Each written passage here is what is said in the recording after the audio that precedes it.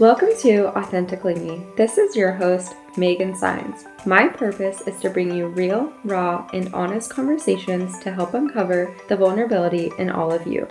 New episodes every Monday, so leave the judgment at the door because it's time to get authentic.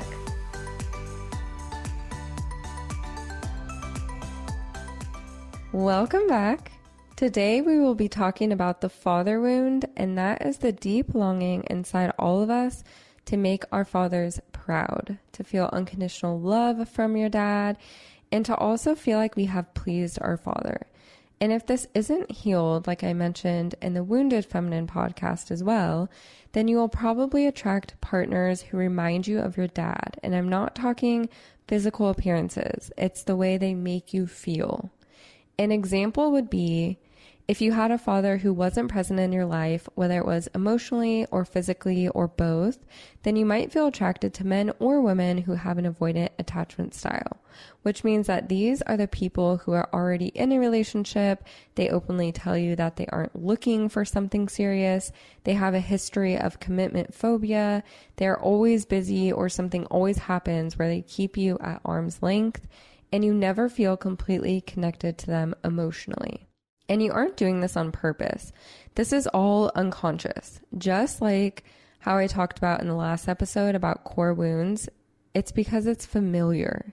And it's not your partner's responsibility to literally become the father that you never had. But you can become the father that you never had. And your partner can be a loving person and give you love that you never got before. However, that doesn't mean that they aren't going to make mistakes. So I want to talk about some statistics that pertain to homes without fathers. And this does not mean having no father in the home means that you're doomed. These are just general statistics.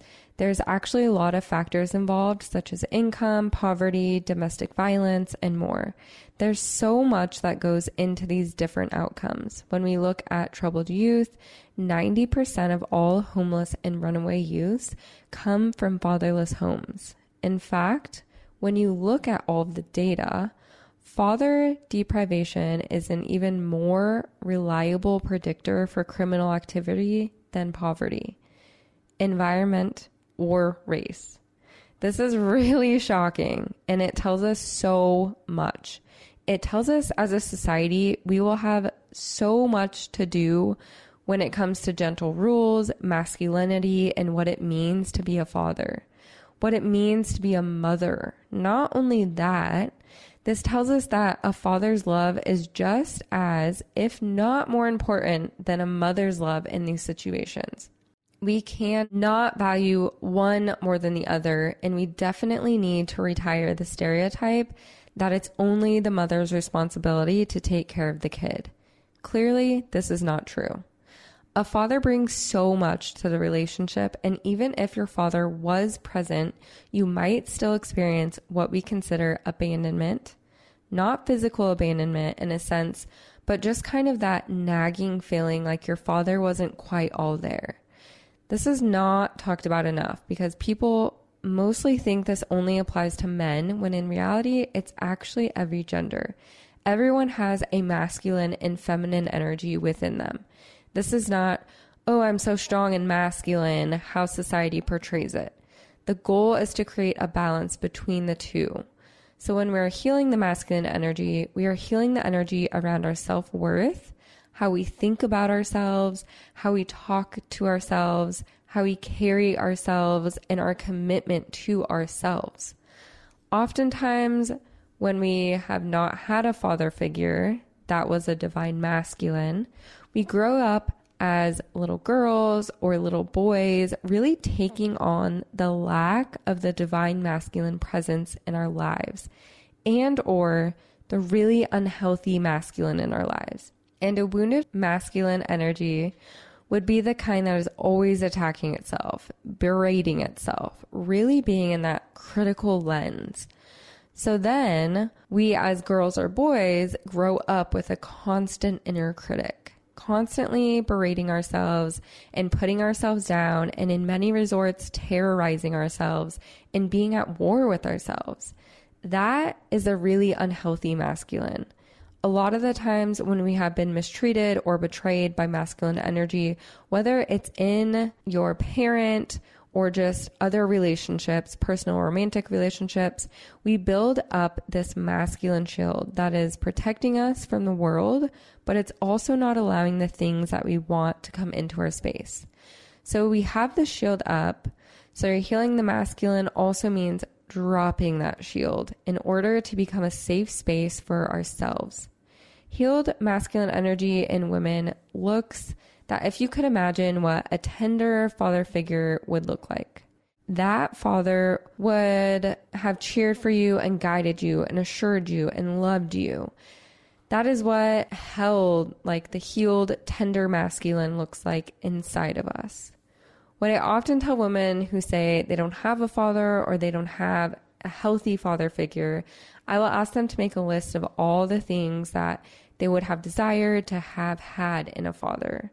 How would you have wanted him to treat you? How would you want him to show up? Once you make that list, you get to go back to that list and give yourself those qualities. Give yourself those gifts. That's where the healing lies.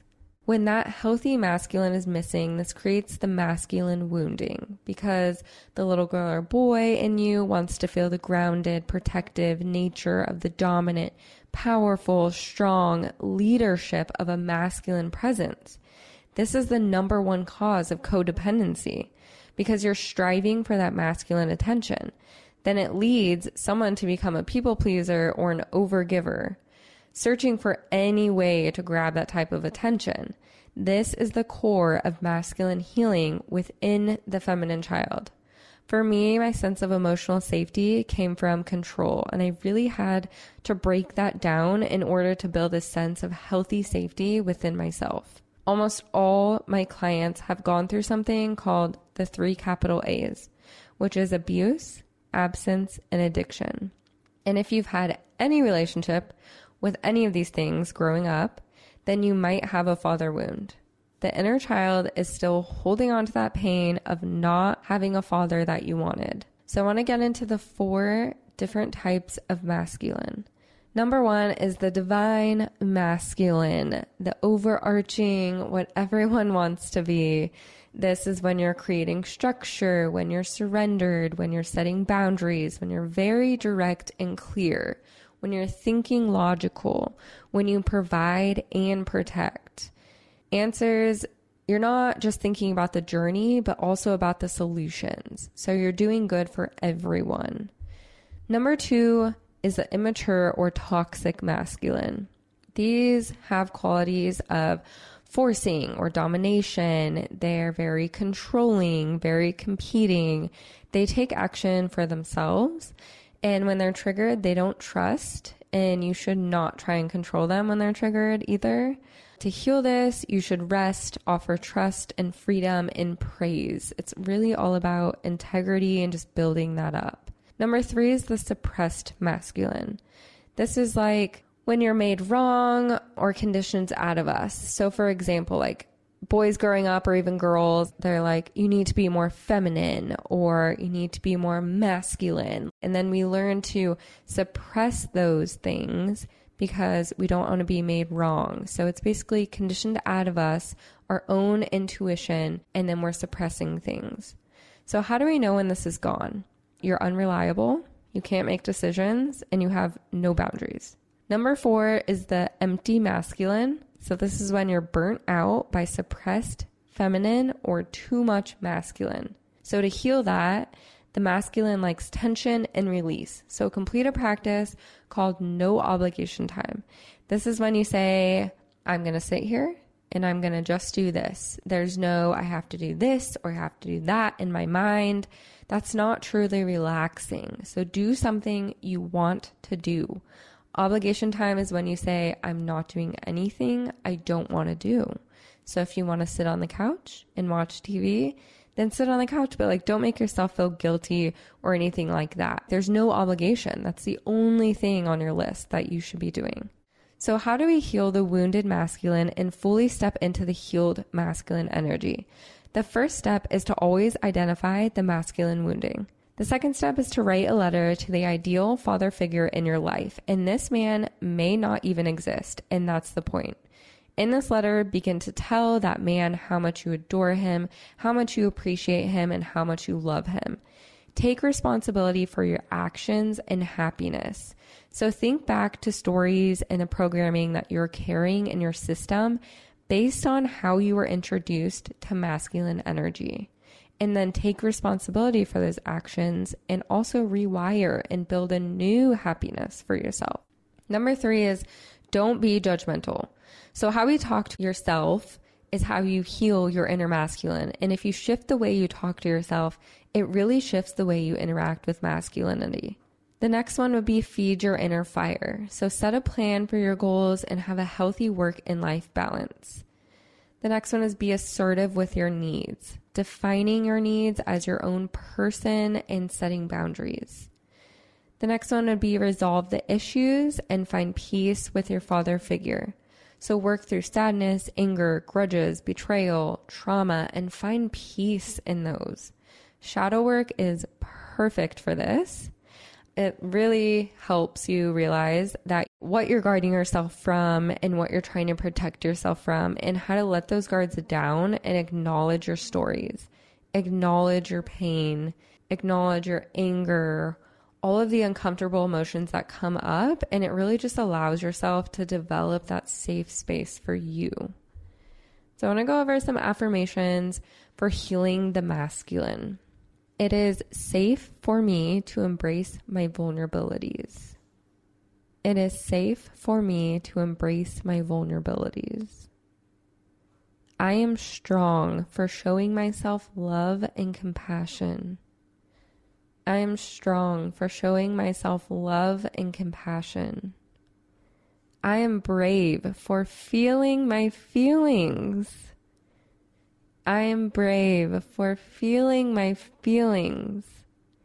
I am valuable. I am valuable. I am worthy. I am worthy. So I invite you to ask yourself, what is the kind of attraction that you feel towards men and why? Do you feel attraction, or is it a deep attachment? If you feel scared about a really healthy relationship, then that's actually a protective mechanism. It's trying to protect you from a real intimate relationship. And if you're truly open and committed to someone, then that's going to hurt when it ends. So if you start to feel on the first date, oh my gosh, this person is my soulmate, there's a huge spark and so much chemistry, that familiar chemistry is something to be really careful of, because it's built on intense emotion and anxiety instead of true intimacy. I would also encourage you to figure out what your father narrative is. What is it that you actually believe about fathers? What is it that you believe about men in general? Do you have a belief that fathers will always leave? Does this belief now trickle down into men, and now you believe that all men will leave you? Do you believe that fathers won't understand, or that men cannot understand your feelings? Do you believe that men will always hurt you? You can start rewriting this narrative by saying things that are validating, like, yes, I was hurt by my father growing up, and yes, I did feel abandoned by my father, but there are also plenty of good men out there in the world. I can be with these men, with those men. I can be that man. It's possible to be open and loving without a wonderful man, and the man I choose in the future does not have to be like my dad. I can learn to be attracted to other types of people. I deserve someone who will stay with me, and I deserve someone who's going to respect me and treat me well. And then become your own inner father. And if you're interested in this stuff, then I would recommend looking into internal systems family theory. It's this idea that in our consciousness, we hold different parts and we internalize concepts in the real world and bring that to our inner world. This is about reparenting and becoming your own parent. I am so excited that you guys keep listening to my episodes, and please don't ever hesitate to reach out to me. I am most active on Instagram. Thank you so much for tuning in, and I hope to see you next week.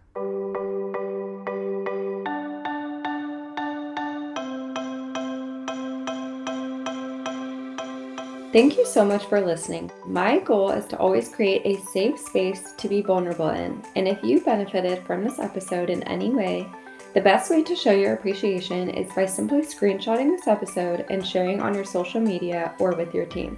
Or even better, drop me a review on whatever platform you're listening on. Don't forget, if you're looking for additional support, I love being a resource to you on Instagram at Heal with Megan. I can't wait to share space with you all again next week. Sending you all love and healing.